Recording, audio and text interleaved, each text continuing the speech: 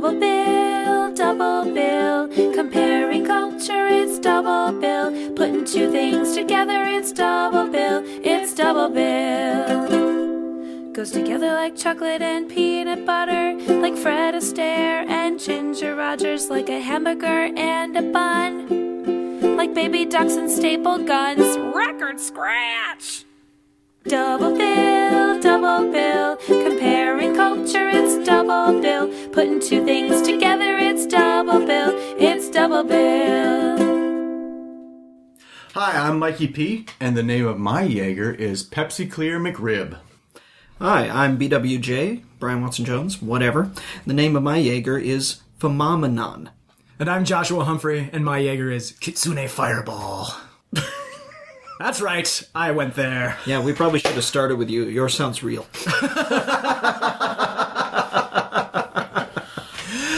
I just imagine a huge mecha that is shaped sort of like a fox with a bunch of tails coming out of the end and just curling up into a ball and firing at I a bet big it can kaiju. fly with that many tails. Oh yeah. It's a big rotor. We need to talk about that too. Today on Double Bill, what are we doing, Mikey? We are doing my Derber Brews Godzilla, King of the Monsters, 1956, the remake from the 1954 original Gojira, with Raymond Burr, Peril Mason. You're just embarrassing yourself now. I am at this point. And then we're double billing it with keeping these topical, Pacific Rim. Yeah, I want to be topical. Oh, which boils my guts. I'm so happy about this movie coming out. Big robots versus big monsters punching it out on the big screen. I would hope Guillermo that del Toro. I would hope that if I was alive in 1956, I would feel the same way I felt last night when we watched Pacific Rim as I would watching Godzilla if I lived then. Mm-hmm. If you understand what I'm saying. I'm pretty sure a giant robot would have whooped the shit out of the man in the suit. The man in the suit would have had his little tiny arms going, okay, I'm trying to navigate this, and then the mecha would have came up and went boom, boom, boom, and then it would fuck this and flicked him off and ran out to the sea. Radiation breath. Radiation breath, right. Fuck glowing, you, radiation breath. Fuck you, radiation breath.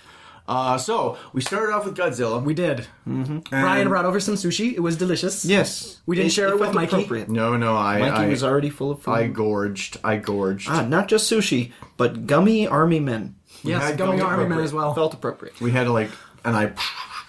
green apple deliciousness. So, although I don't really recall any army men really in Godzilla. I suppose they were police officers. It felt appropriate. It felt thematic. Yes, it was appropriate. I seem to remember seeing it, and I thought there was a lot more fighting of Godzilla, and I felt like in Godzilla, the original, there was a lot more of this spectacle and awe of watching him do his destructive, fantastic things of knocking over buildings, knocking over trains. So what's your history with this film? Why did you pick it in the first place? Well, Joshua, Godzilla is the king of the monsters. Of course, right? Yeah. Godzilla was always on undisputed king of the monsters. Godzilla was always on. Often disputed, but eventually proven in subsequent movies. Yes. Every subsequent movie is about disputing him. But network television. When I was a kid growing up, network television and cable, early cable like USA and all this, were always about Godzilla, and I grew up with Godzilla, with Rodan, with we flying turtles, stupid shit like that, and all that Mothra. See, the only Godzilla film I saw repeatedly that we had for some reason at home on VHS was Godzilla versus the Smog Monster, Ghidorah, which had this weird 70s sequence where everybody was dancing. And And so there was Mothra and stupid shit like that. And then as a little kid, around the time that Spider-Man and His Amazing Friends came out, and all the balancing act of the awesome cartoons of the early 80s. We had Godzilla cartoon. He rises in the air, 40 stories high, breathe fire Godzilla, and I was like, yeah! And I made sure I had a TV in the camper to watch this shit.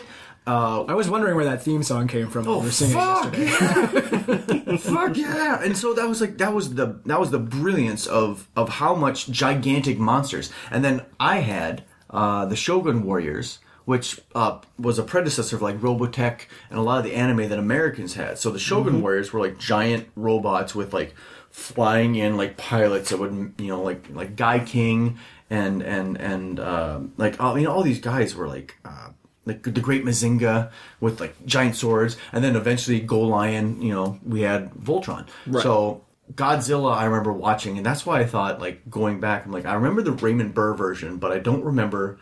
I don't remember. I thought like they fought him more. I thought they can't. Like the army came out and was like, "Fuck you, Godzilla," but everyone was like, "No, he's destroying things. Let's find a scientist." Let's watch. Godzilla is there, right? And I think the sane reaction is actually like, that's a big fucking monster. I'm not going to go anywhere near that. Whatever we do, we can't do anything. We'll just stand here and watch. Yeah, see, I don't know I'd ever seen the original Godzilla. I own the Nintendo Entertainment System video game, so I'd played as Godzilla or Mothra fighting his various villains.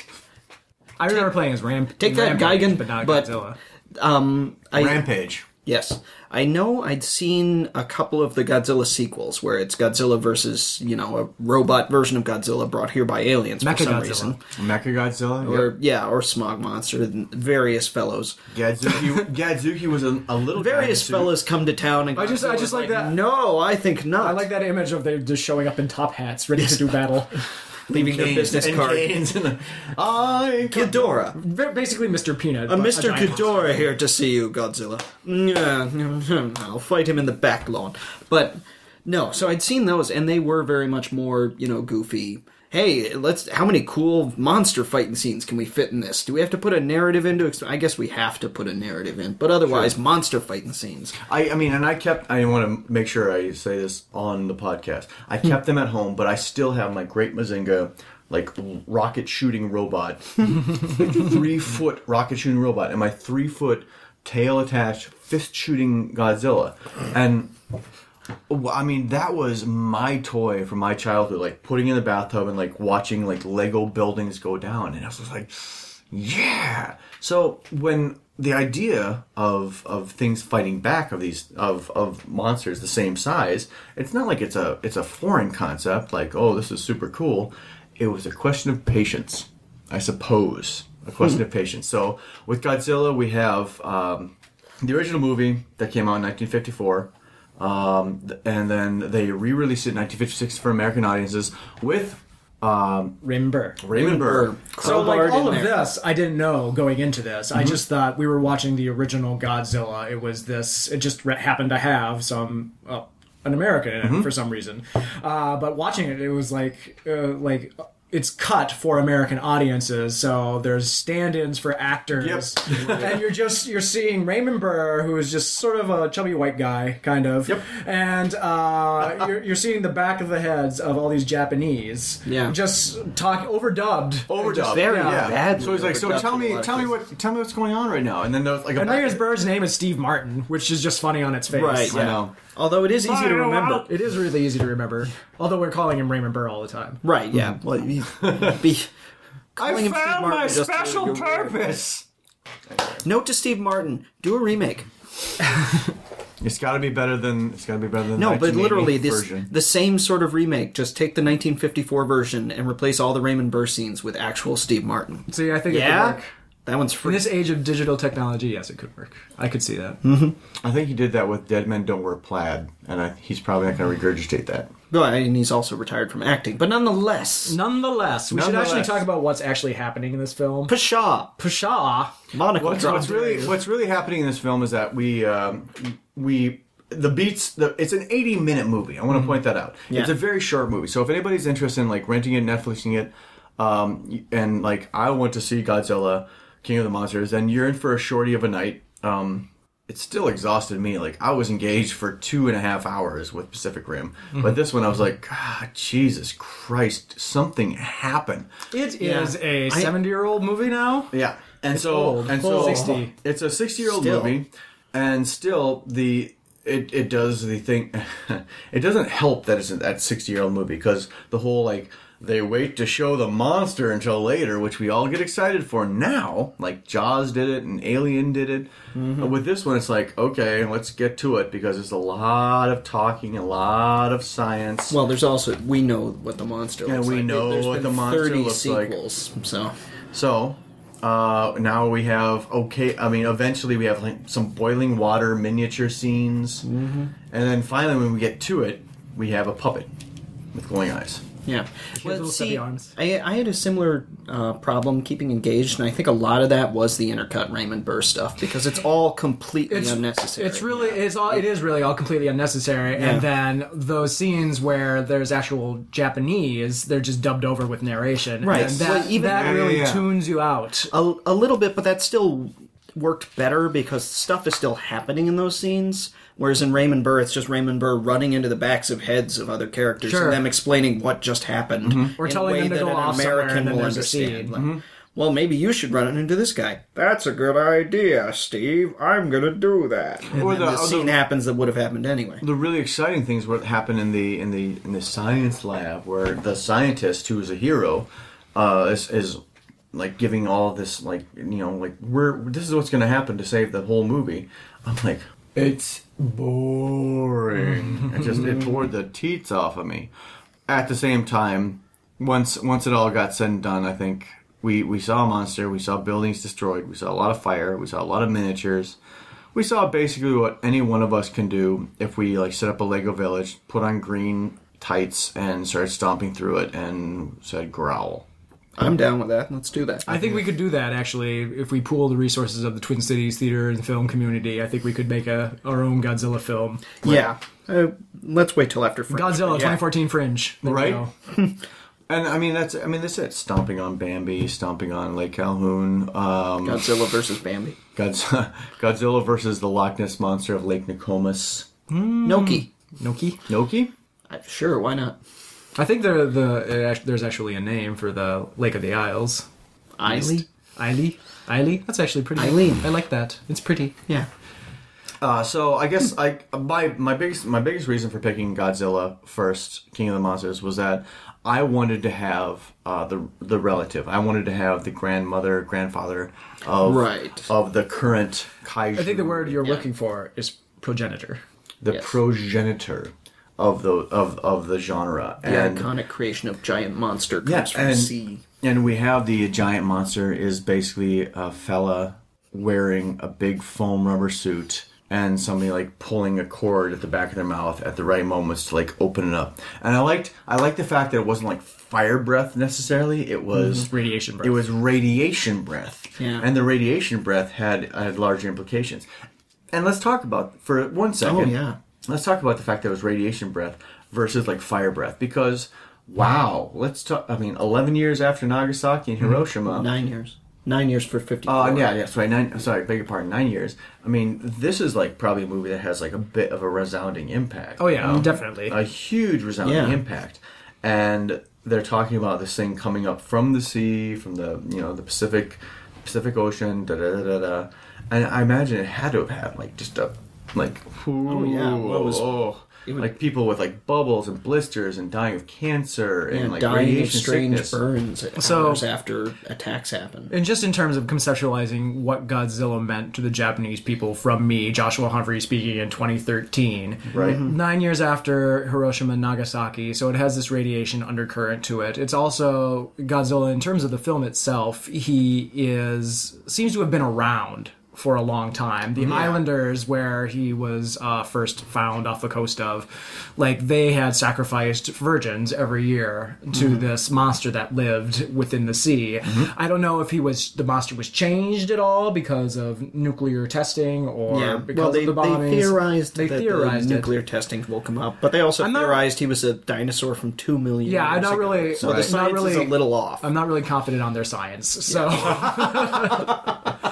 like 2 million years ago. The Jurassic period. Yeah, and like Huh? and that's actually interesting something to bring up in Pacific Rim about dinosaurs. We'll bring that up later. But in terms of like, is a lot bigger than a dinosaur really would be. I think. Quite a bit, yeah. So I don't know if significant more amount of radiation. yeah, exactly that too. But I don't know if that was caused by said radiation, like it's a Right, growth yeah. thing, or if he was just always like that. And are there Godzilla? Are there more out there? It certainly seems like he could be not the only one. That's what the 1998 movie posited. That there were more. Yeah. That's where they made all those sequels to the 1998 movie. That's because The sequel is that they're still trying to burn in a big fiery pit. I think from a Flash standpoint, I'm a big fan of this. I love the footprint shot. Yeah. Yeah, that was really cool.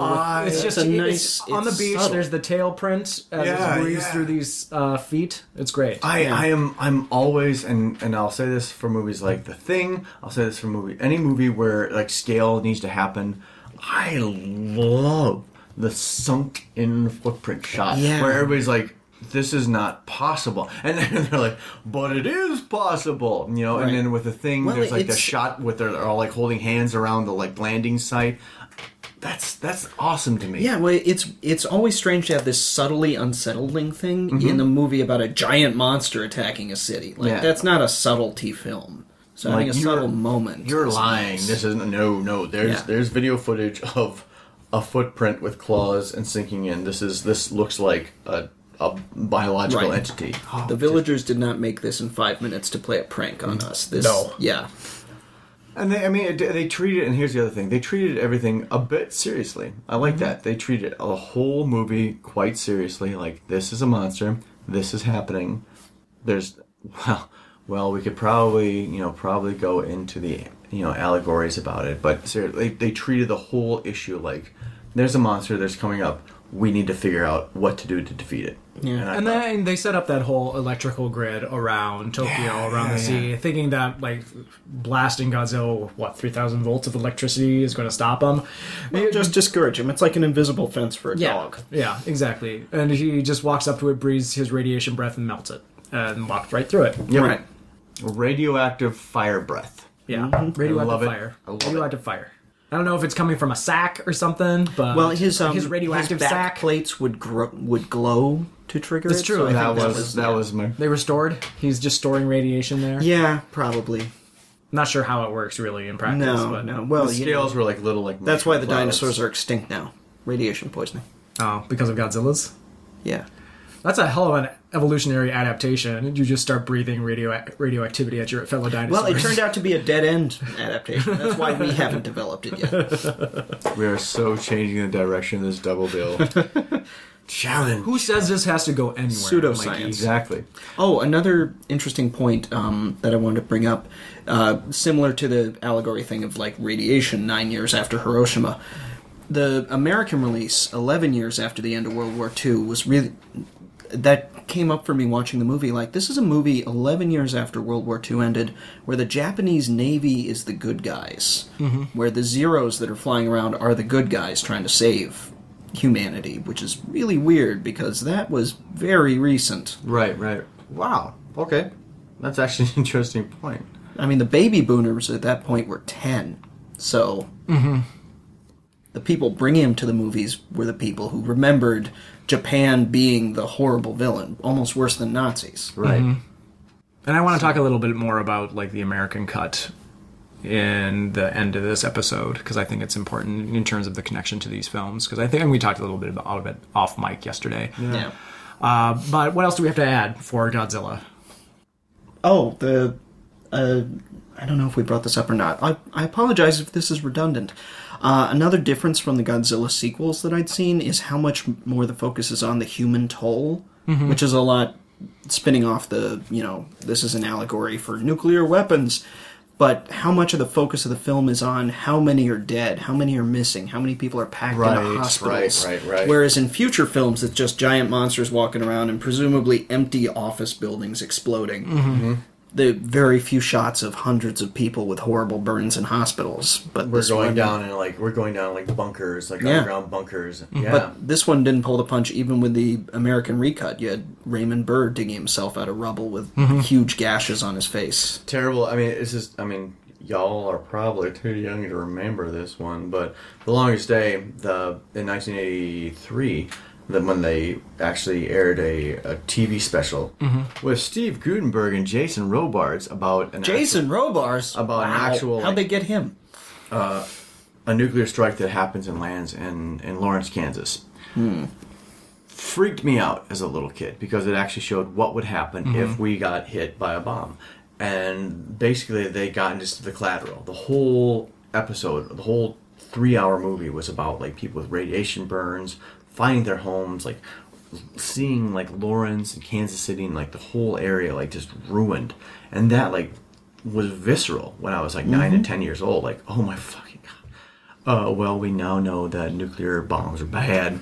If Right. you didn't figure this out, like it's one thing to have two people posturing across the ocean, and this, like seeing that was like, it made me actually a little bit uncomfortable. Like, God, now it's. yeah. I mean, we're talking about an alien, a giant lizard who's not just like destroying a city, like knocking over buildings. We're like, well, we can rebuild buildings, but it's irradiating things. It's giving people cancer and burns that can't be healed and can't be have a salve slapped on it.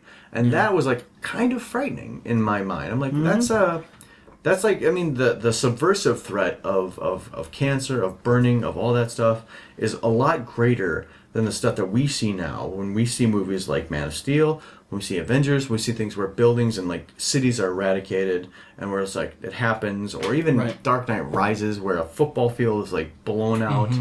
Well, even real life now. I mean, 9/11 was horrible, but you know, aside from maybe some asbestos dust in the air that the rescuers had to deal with, that sort of thing, the aftermath of it was, you know, it was rubble. We had to clean it up. We had to mourn. Da da da da da da. But it wasn't radiation that we made the area learned. uninhabitable But for years. we also learned at that time that, you know, fuck. It's not just the radiation. Boy, that rubble, that dust, can fuck people up. Mm-hmm. And it's like, wow, the threat is actually bigger than just like the idea of like an imagine. I mean, dust is a bad thing. Not just allergies. Like the like you're inhaling shit. You're like getting things falling on you. It's like, wow. We've seen these images now, and we've seen the fact that they're a lot more dangerous than we really want to like. And at that time, it's a frightening thing to like view and witness. And Godzilla stops being, in my mind, a really simple, easy like 50s movie like The Wolfman or Dracula, and it becomes a little bit scarier. Like, all right, so we've got radiation. And it's not a terrible movie. Well, the stakes are a lot higher in this one than they are in sequels, where it's just, will Godzilla beat the flying three-headed or Mothra dragon or man? Rodan, right? Will right, Mothra right. get her tiny women back? Exactly. We want those tiny women back. Well, you do. Who wouldn't? Who wouldn't? Which is why I don't need those tiny women. I feel like. Yes, we know. Shall we segue into Pac Rim? We were going to take a break first. Oh, yes. And then we'll talk about Pac Rim.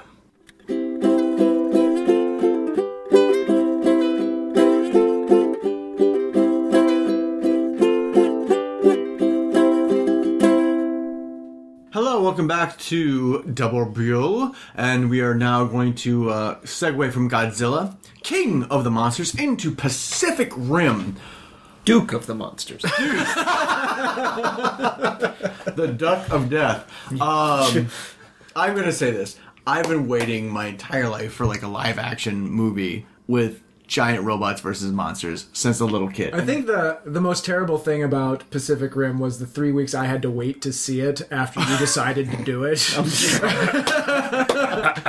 Because I was like, oh, I really want to see that. Oh, Mikey wants to do it as Double Bill. Okay. When are we going to go see it? We appreciate you waiting and Thank not like you. going to see it and then spending I almost entire did. double bill. We went to, you. we, instead of seeing Pacific Rim, we went and saw R.I.P.D. Thank you for your patience. I seriously want to double bill that with Men in Black. I'm curious. I think I it's, don't know if you should be that curious. no, I think it's been done. And thank you for being like my high five, like Yeah, I was right there. That was great. Thank you. So I felt like a little kid watching this entire movie. Yeah. Like, it just made me feel. I think this is the best blockbuster I've had since like maybe like when I was a kid and saw Jurassic Park. Wow. Right. Oh, it was. And we saw it in 3D. It was in IMAX or fake IMAX. fake. It Fake was, IMAX. It was FIMAX. FOMAX. It was 3D, and I'm gonna try to do this mildly in reverse. I love the natural shit out of the fucking fights. The robot versus monster fights were exactly like how I walked in with high expectations. Everyone was like, "This is," and we talked about this afterwards. This is not a huge blockbuster. This is a blah blah blah blah blah. No, robots picking up like steamships and using them as like clubs. I still love that taking down the kaiju Brooklyn style. Yes! Beat it to death with a bat. Pounding and just the personalities. It was great. It was great. So, in terms of like the film and what's happening, in case anybody who hasn't seen Pacific Rim or has no conception of In it, case anyone didn't heard giant robots versus monsters and didn't figure out half the plot instinctually. they're not robots, they're mechas. The Americas, yes. Monsters, they're kaiju. I'm sorry, I couldn't hear you over the sound of my not caring. At all. Oh. I made a note earlier in the day to like say if anybody called them giant robots, I was going to pounce on you with mechas. No, All right, so what we plan have out your here. nerd rage, huh? I did. All right, what we have here is that they introduce the movie very simply, saying that the monsters are referred to as kaiju. They come up through a fissure in the Pacific Ocean, an interdimensional fissure. So they're not coming from like the center of the Earth, but like a weird like rift. It's a tunnel. It's a wormhole. Yeah, it's a wormhole. And in order to combat them, they do things ass fucking backwards, and they don't put a wall up like we all commented. They do this after the fact, but they build giant robots called Jägers, hunters in German. And they do this in the form, and they explain this in the form of a very, very brief introductory moment. About 10 minutes of the movie is set up to do this, and it's perfect. That's all we needed. We don't need to. We don't need to have this fucking candy ass 3.5 hour movie. They just set it up, and you're like, fight, and it becomes awesome. It becomes a video game. It becomes your nerdy child selves. Whoever watched Robotech or Voltron coming together, or even fucking Power Rangers, let's go there, coming together and fighting, and that is brilliant. That was my foot.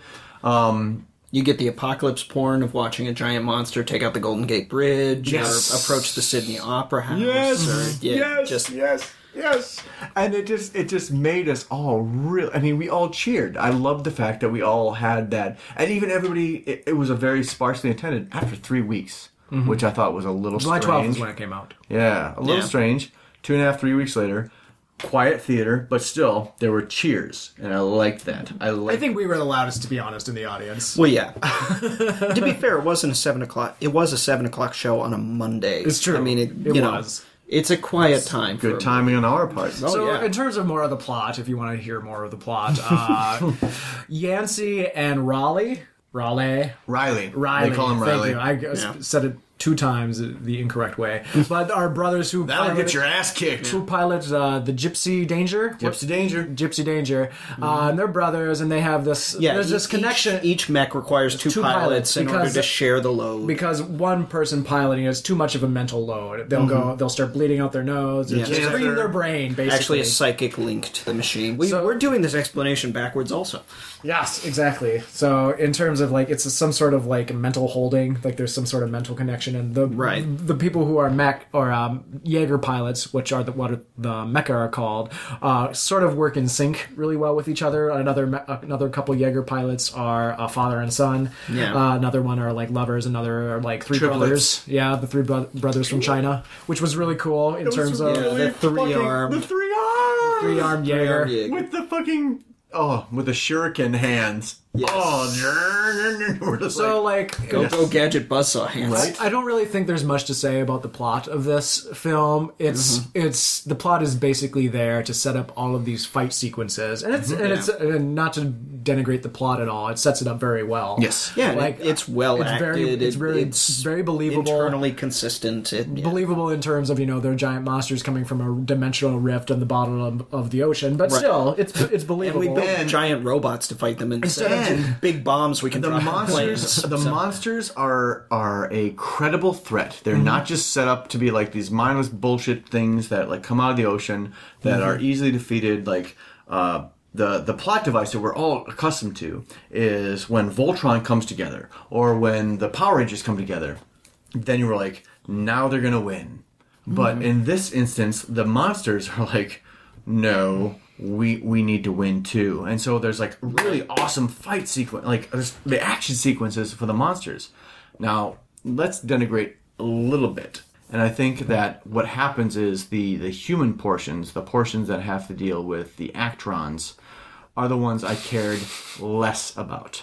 I cared less about Mako and Riley and Idris Stringer Bell. Yes. Would you care Grand more? Marshal Would Stringer Bell. you have cared more about? Grand Marshal Stringer Bell of the fucking Aquatennial Gypsy Danger Aquatennial Monster Kaiju Jaeger. Would you care more about Maiko and Riley? Riley. He got pissed when he got called Raleigh. I know, and then I totally cemented the wrong pronunciation in my head because Charlie of that. Hunnam's mad. But Charlie Hunnam's mad. Would you have been more interested in their relationship if there was actually a full-blown love story there? No. Because they didn't give us a love story, and I was like, yes, no love story. I think I agree. It was less interesting, but the reason it was less interesting to me is that it was very standard. And that's not necessarily a bad thing. If you're making an action movie, you tend to have a pretty standard plot. You have 3 plots to choose from, and we went for the one where it turns out the head of the good guys isn't working for the enemy. That's our brave choice. We went with plot A. We gave the inspirational speech standing on something slightly higher than all of the pit crew. What I loved about that inspirational living in the speech- past and decided to start living in the future because he met this girl. Right. Even though it's not a Right. directly romantic subplot. No, it's just like they're two broken people trying to do a Right, thing. but and it's they do a still, thing. as much as that's not necessarily a bad thing in an action movie blockbuster, it still felt like, okay, now we've gotten to part 4 of the standard movie plot A. There's part 5. All right, we're progressing along this we're playing Candyland. I mean, and I get the segments, and I get the way that it navigated, but and in between the navigation happened between the action sets. Mm-hmm. And I felt very Matrixy in terms of certain sections where they had to sit there and have like a dialogue. It's a video game. Yes. Action sequence cutscene. Action sequence cutscene. So. Yes, and I thought that there were extraordinarily like, why the fuck did you do, like, we're gonna figure out how compatible you are by beating the shit out of each other with bow or Joe staffs. Like, we're gonna beat each other up. That's how we figure it out. Or there's no need when the world is now being ensconced upon by monsters to have like a guy be like, you gave up. It's like, no, like, I'm so glad you came back. Please pilot this fucking thing. We have 6 pilots. Need you. Maybe you shouldn't try to scare one of them away. Right. And then like we have the fucking bulldog, which I'm sorry, that dog needs to come home with us. Yes. It needs to like do a double bill of his Big old. I was really hoping like the dog and his owner were Jaeger Drifting? pilots. Yeah, drifting together. Yeah. Like, And the they dog's were like- just so in sync. And then like when he drifts into the dog, it's like, No, that's an unlockable character. You have to beat the game on Like, extreme in order to get ball the dog Jaeger. the dog's like, Can you imagine mental drifting with a dog? I bet it's great. probably better than Yeah, you could probably do like a vertical thing where the Jaeger's got 4 legs and it does the running, and you've got the arms and you do the Well, punching. why not? That would. Let me tell you something. Okay, so here we have. All right. This is somebody's fanfic somewhere that they beat off to. Now, yeah. Now, Rule 33. Rule 34. There we go. Let's get technically nerdy first. A really brief second. So Guillermo del Toro decides to do this movie, and you and I have talked about the fact that we dig the shit out of him. He's done Hellboy. Oh Hellboy yeah, 2, his creature design Chronos, is incredible. Devil's Backbone. Like Pan's this Labyrinth. guy, Pan's Labyrinth. He's got an attention to detail which is almost for fantasy, which is almost borderline sexy. Yeah. And so they're like, studios like, take our money. It's raining. It's raining. yeah. It's raining Benjamins. And so it's now sexy. I personally, I would have really dug the shit out of what he would have done with a Hobbit movie. All right. I can see a Hobbit movie. I mean, he was a forerunner. Yeah, he almost did. All right. So coming back to this one, now he has a movie about giant fucking robots, and I'm like, I am fine with this. I'm fine with like the whole Yes. every beat with the robot he had down. Well, I'm knowing fine. he and his creature studio are designing the monsters from another dimension, you know Knifehead. automatically they are going to be awesome looking. They are going to be really, really weird and unsettling looking. Yes. but in an enjoyable, cool way. And in That's a still threatening Toro. way. And that's what I liked about it. It wasn't just like, it was like, and he built up the credibility of the threats with like, the first one, Knifehead. When they were like Knifehead, I'm like, okay, let's see what Knifehead is going to do. Because Knifehead is probably, with a name like that, is going to mess somebody up. And certainly it did. And I liked how they said, this is like a level this, level this, level this. And yeah, it's generic. Oh, this is a level 5. First one ever. First one ever. Here we go. But we're like, well, we're prepared for this. We've spent the entire movie ready. We've had one-on-ones. Now we've had the 2-on-1s. And the 2-on-1s with the spitting acid. Yes. The EMP. The Deus Ex Machina. A DMP. How else are they going to be smarter? My only issues, I think, with it were really tiny. Were, again, the character moments. But they were also, like, enlivened by things like Ron Perlman. Charlie fucking Day. Because I'm like, this guy's just the weird, and like the guy from The Dark Knight Rises, that actor. Yeah. Because it's like, these are going to be like these weird scientist characters who are like deliberately quirky, but at the same time, I'm like, they're deliberately quirky, but they're kind of fun to watch. They were kind of fun to watch. They were kind of stereotypical, but They were enjoyable. I mean, the actors made it. obsessives dealing with the end of the world. So, they found the way to... And the bellows. Was it Charlie's Day character who had all the tattoos? The kind of tattoos? Yeah, the kaiju I thought that was really tattoos. cool. The kaiju groupie. But then the other thing, and I guess I didn't understand it, but it might have been something interesting, but his whole, this is how I'm going to drift. Well, okay, so drifting is now clearly a very high-tech process. And then he's like, I'm going to drift with these chunks of brains. These kaiju brains. These kaiju brains. These chunks of kaiju brains. I'm going to find, Hellboy in the middle of the, Chow, by the way. I'm going to find him and, like, I'm going to chunky, like, drift. But why the bellows? Why the shitty steampunk elements? Well, they said he made them from garbage, basically, because he couldn't get access to like the standard drifting equipment. Right, but then at the same time, it's like, make them from garbage, but we can make shit from garbage that looks an awful lot like Star Trek nonsense from the 60s versus like a bellows that's going like this, a leather strap that goes around the neck, and then these... Well, you have to remember, he is a nerd. It's entirely possible that bellows was just for the effect. Right now, It's purely ornament. I'm so He angry. built a bellows to push the button that activates the machine. I'm so angry at Brian Watson Jones right now for his like steampunk because I'm bullshit. potentially right. Potential. Well, then they Yes. should have both been wearing a top hat. Well, for all you know, he had we've a top all hat known to that put on. Brian- miles an hour. We all know that Brian is on the payroll of Big Bellows. Big steampunk. Big bellows, big steampunk. Big gear.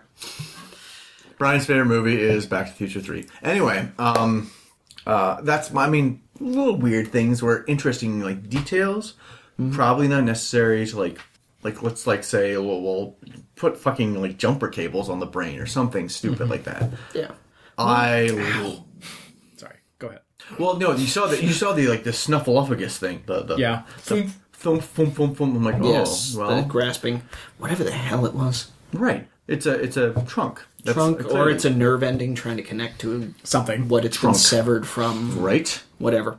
My bottom line is I loved the shit out of it. I loved it. I thought fine. So my favorite, and I told you last night, my favorite part, and I think it was one of my favorite parts of Voltron too, was when they all got into their individual lions, and forest lion, like sand lion, underwater lion, when they got into the head and the head was dropped into place. I was like, here we are in a Voltron movie, and they're like locking into place, and they had all that dialogue, the hand holding. Yeah. God damn it! What was the one? Little nice. Well, okay, so that I can segue from that into something I really liked about the film that hasn't come up yet is the world building of it. The repercussions that happen. The movie opens 7 years into this problem. And then from the first scene to the rest of the movie, there's a 5-year jump. So 12 years go by. Of course, there's a ton of slang that's come about in the real world as well as in the military world of actually, doing these things. They find Ron Perlman in an area called the Bone Slum because it's a slum built in the decayed skeleton of a kaiju that's fallen. Which is really cool. Yeah, and the fact that Ron Perlman runs a black market for stuff that he steals from dead kaiju before the military can get there.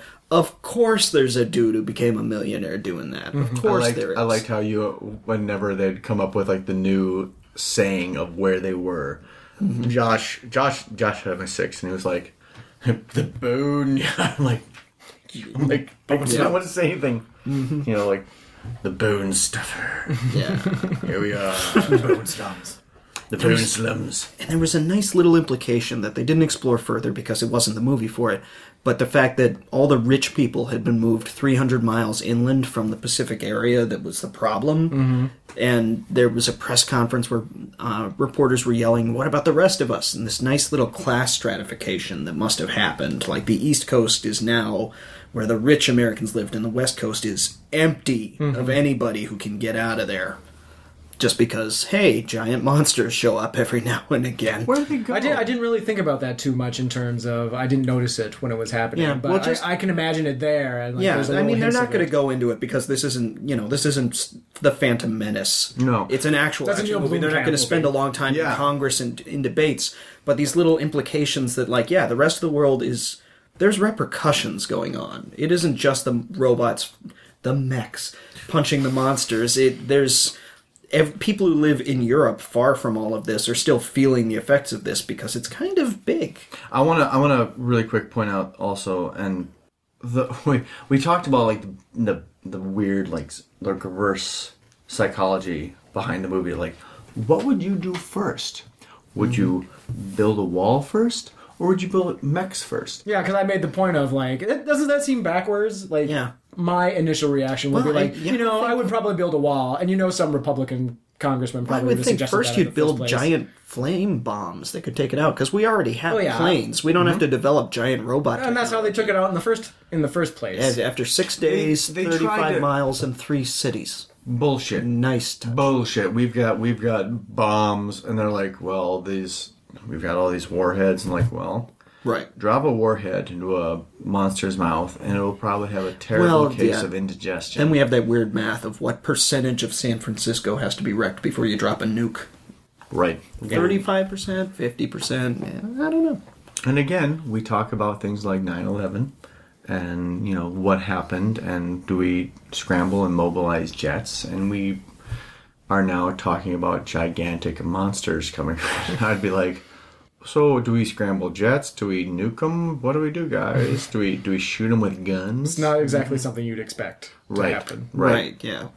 The fear factor, I think, adds to it. I think since you both said like something that you really loved about this movie, I think my favorite thing was the kaiju in Hong Kong. The one that I can't remember if it had a name. It wasn't the leatherback that was kind of reminiscent of a gorilla. It was the one with the long tail. Oh, the one with the wings. And the wings, and that's why I liked it because And the it's tongue, It the kept surprising you because it's like at first it spit for Yeah. one thing, Yeah, and you're like, spit's oh shit, it got spit, it got acid breath. Oh shit, it got Oh shit, it got spit. Oh shit, it got spit! Spit just got real. We're now the redneck. The redneck. Oh, damn, that done. Hi, welcome to Joe Real. Oh shit, it got spit! Oh, yo, that just spat acid all over that darn robot mech fella. He's he's melting. No, that's not good water. All It's right, this getting is into a the reactor. humongous spoiler warning.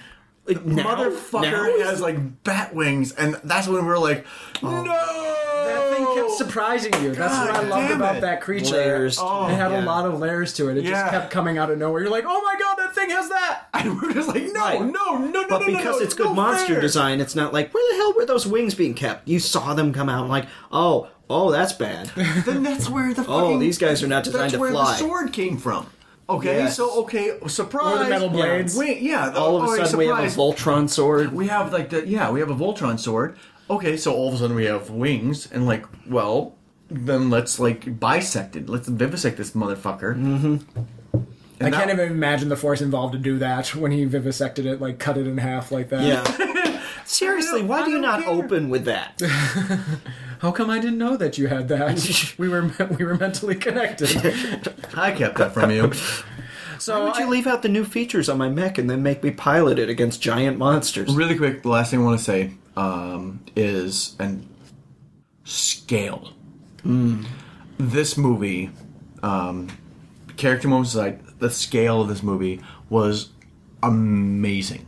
I adored it. I don't think this is like the best movie I've ever seen in my life, but fuck all. Every detail he had painted to an inch of its life. Yeah, go ahead. And clear, like that scale, I could understand almost everything that was happening. It wasn't muddled. It wasn't confusing. I understood every beat of the fights as they were happening. It wasn't like just in terms of like you can make a point of like the found footage movie where it's all shaky cam and everything. I don't understand. I don't know what's going on half the time. It might look cool to some people, but it was just like the scale of it, the sense of hugeness was just amazing, and like I was engaged with every moment of it, and that's what I really loved. And it was really beautiful. It was. It was beautiful. The monsters were eerily beautiful, and the monsters were spectacular. Aside from the monsters, the design of the mechs, they felt very real. You could see the ripple effect of a mechanized leg moving. You could actually see like, okay, so then these pistons activate and that retracts and then it balances slightly like a walking thing would. Oh, the running, when it was like, we need to hurry up, and I'm like, you have to get there, and it's like they're running, and it was just like boom, and you're like, it's gonna hurry up, it's gonna get there. It's not like Superman getting there in like a nanosecond. It's running, and then the gradual it's pace. huge and it can cover ground, but it's still gotta do it. Yeah, and I told Josh this last night. I love the fact that Gypsy Danger stepped over things to be safe. Oh yeah, I love that strangely, too. I'm not gonna it's not gonna destroy everything. It's not gonna be like right when it's fighting a monster, it'll throw the monster through an office building because you got to take it down. But if it's just going there somewhere, why would you step on a walkway? Last thing I want to bring up. Your last thing. My last thing. Ooh. The cut scene at the end. How do you guys feel about that? Ron Perlman being who he is, because he is like 19 feet tall, Hellboy chin. Mm-hmm. Ron Perlman. Was it good or bad? I mean, was that a fun little? It was fun. It was definitely fun, but I don't know if I needed it there or anything. I mean, would you have been fine with him being chomp? Yeah, I would have been fine with that. Well, the way I assumed he was dead. Spoiler. Yeah. Oh yeah, stars. We've given some pretty significant spoilers to the movie. I hope you weren't listening very hard. Yeah, it was. I was listening. So I liked it. It felt like the right sort of thing to cap off at the end of a credit sequence. Like if it had been in the film, that would have been. It would have been too goofy. It would have It would have added a layer of goofy. But when it's after everything's done, the only things you can do at the end of those credit sequences is either set up a sequel, which they didn't do, which was kind of nice. Maybe they'll make one. Who knows? Don't care. Right. If they make one, I trust Guillermo del Toro to actually justify it. Like, if he can't justify a sequel, he'll just make a different movie. Mm-hmm. Right. So you can either set up a sequel at the end of those credit sequences, or you can just do a nice bit of character work. And that's what they did. Just a nice little character thing. Yeah, Where is my... Oh, yeah. Shoes. Shoe fetish. Shoe. Yeah. Shoes go together, you see, just like the mecha pilots. In case you're curious... you can't have one without the other. This movie has a sexy shoe fetish. And nose fetish. There's a lot of nose stuff. Right. Yeah, they've really perfected the art of nosebleeds on film. Yes, Polanski. It's a very Polanski thing. You know what happens to nosy Jaeger pilots? Yeah. You lose the noses. Yeah. Pull it out. Chink. And who did it better? Which one? Shoe fetishes? Who did it? Well, who bled from the nose the best? Which one did it better, Pacific Rim or Gojira? Well, do you want to wait until we're actually comparing to them? Let's compare. Why don't we take a break first, and then we'll get to that. Whew.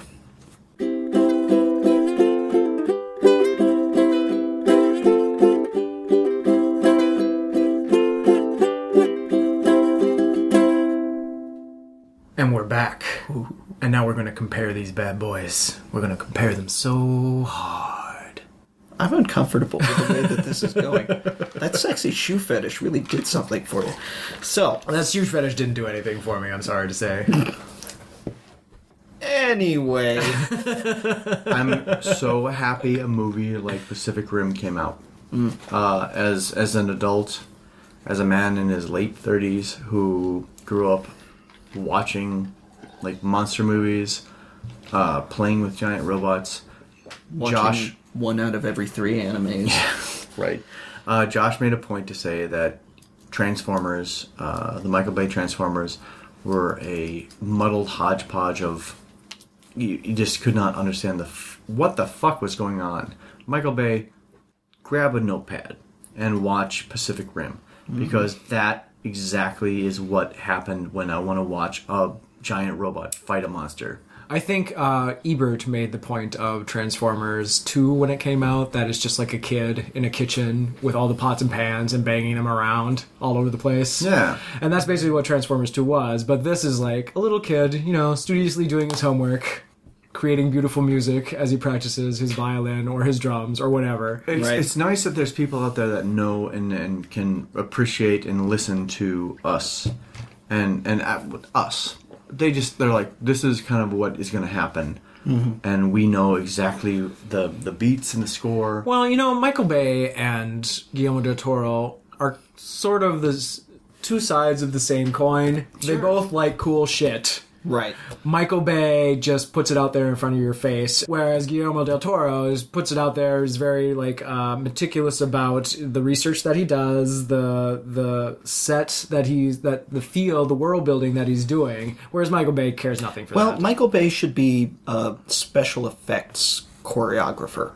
He should run a special effects house. No, he should work for a guy like Guillermo del Toro, where Guillermo del Toro... Well, that's what I'm saying. He should be a guy that directors go to when they say, all right, this happens, then we need a really cool car chase. Yeah. And he should design the really cool car chase, because he would nail it. Yeah, and if Guillermo del Toro, he does the incredible monster design, creature design, but he can also direct a movie. It's kind of nice. I think that this movie...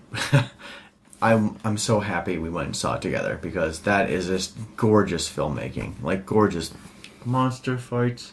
I want to see big monsters fight big mechs, and that made the little 11-year-old Mike Postle very happy that it was able to see it happen. Seeing Transformers and little 11-year-old Mike Postle was like, I don't know what the fuck is going on, except Megan Fox is really pretty. It doesn't look like she knows how to fix a car, and I hate Shia LaBeouf about as much as I hate him as I did in an Indiana Jones movie, so fuck you, Shia LaBeouf. I like how naturally this progressed from a comparison of Godzilla to a comparison of Pacific Rim to a comparison of Transformers. It came up last night, but it just came up organic. I feel that would be an interesting double bill, actually. Oh, there's with this. There's like 4 double bills we could grow from this. Seriously, we talked about that, and I thought that maybe we could talk about things like Young Sherlock Holmes, which was the birth of the ILM interaction with things that weren't existent. But this world and that's what he does so well. He builds his world up.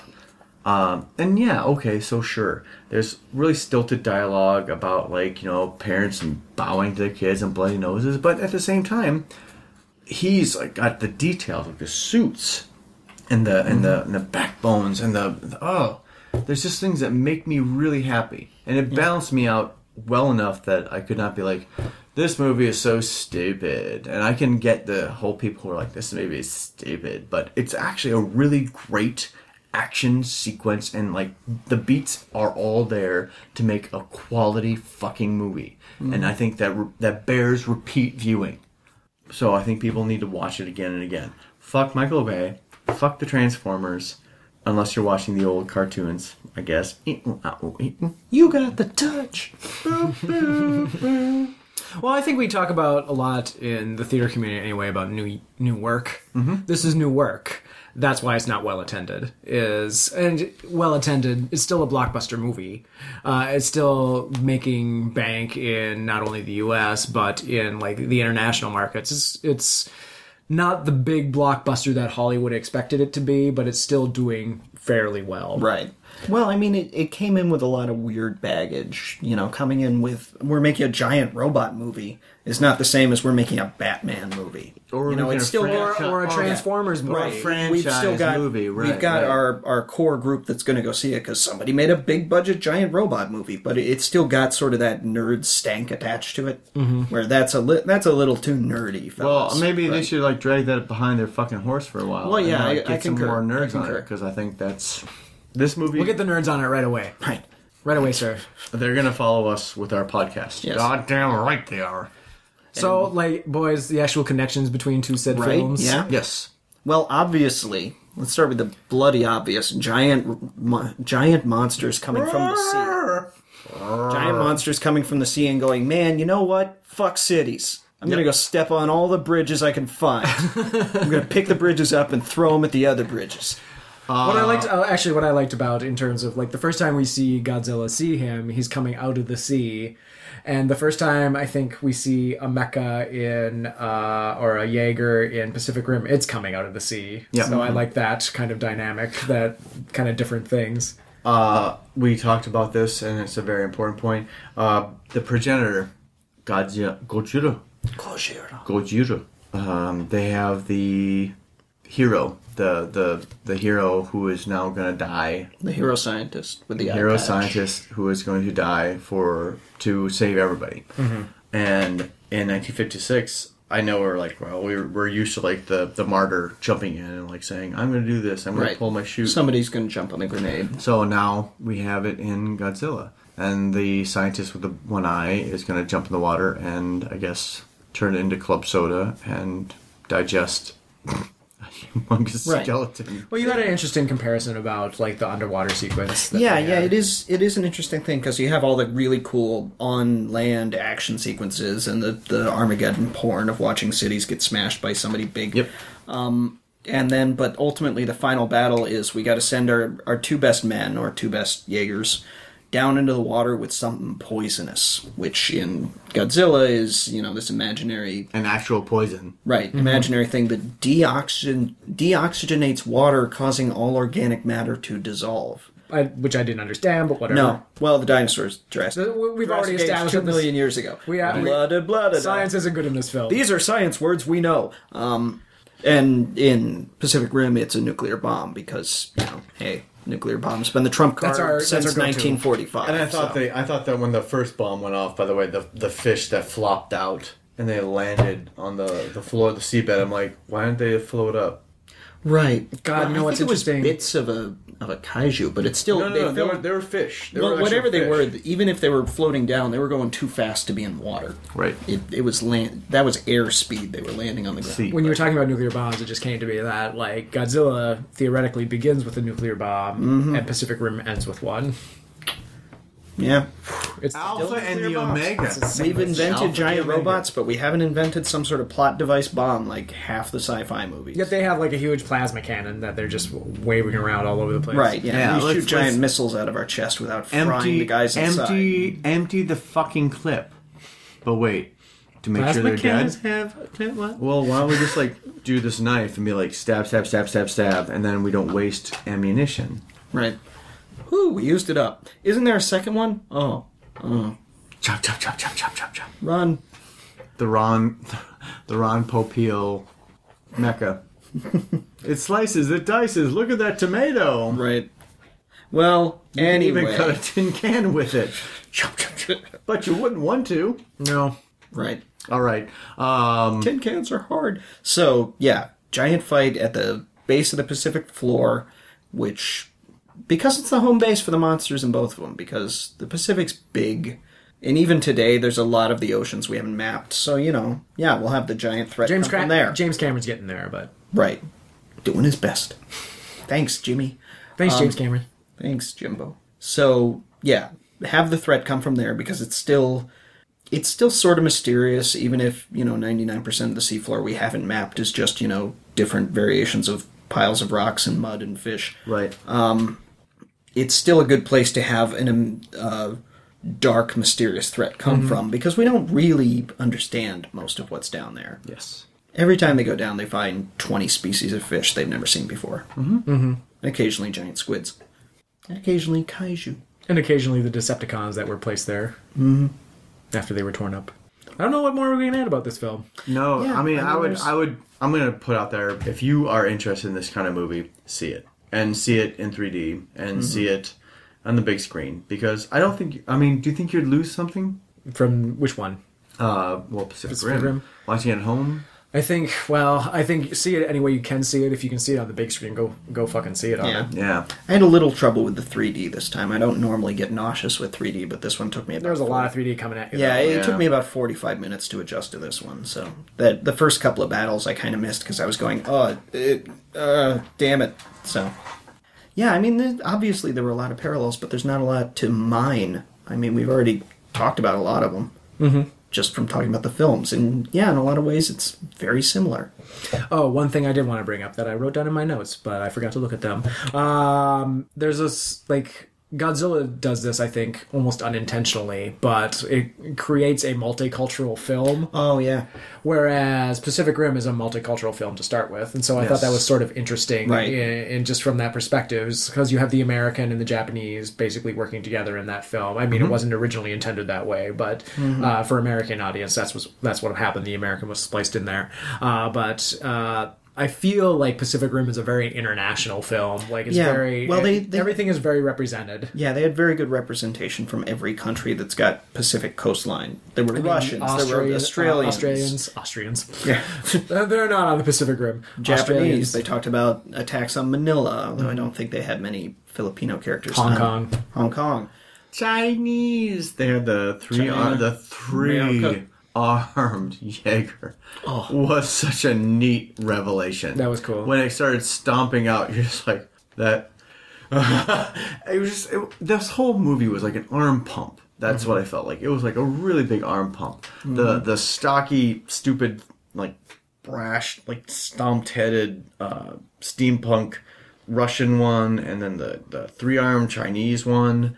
And they had their personalities, which I thought was awesome. It wasn't just like stupid robots like stomping through the water and terrible actions. It was like these robots have personality. Well, they have to be well defined, otherwise they're the Decepticons and yes. whatever the good guys. I'm sorry, Autobots. Thank you. Where are we? I'm sorry. Right. But Well, I mean, otherwise you're watching Those- three that, Toyota Camrys painted different colors. yeah, exactly. Right. You can't tell them apart at all, and that's one of the That problems one's with the got visual leather storytelling seats. Yeah. in Transformers.